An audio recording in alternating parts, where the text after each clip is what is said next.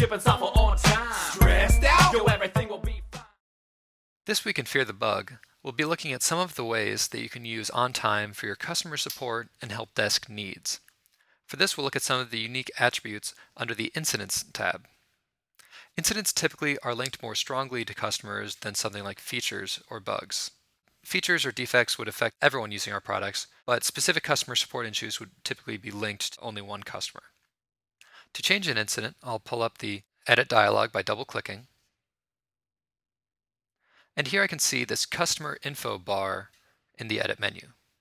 To tag a customer along with a specific incident, I can click on this binoculars icon and now search for the customer. Let's say John, and let's say we're looking for John Simmons under my ABC company. Now using this cartoon bubble with an eye, I can look at their personal information, I can see their phone number, their email address, and if you give your customers a limited amount of support, you can track how much time they have remaining. The customer's personal information can be entered in directly from this dialog by going to the Edit icon. So here we can go and maybe say he used up 1 hour of his support.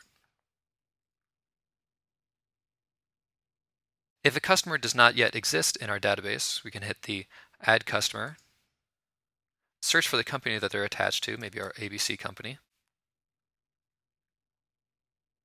And from here we can start entering in their personal information.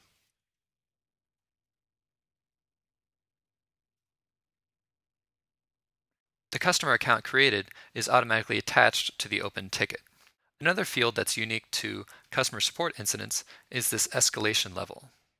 This would be how we can assign Tier 1, Tier 2, or Tier 3 support.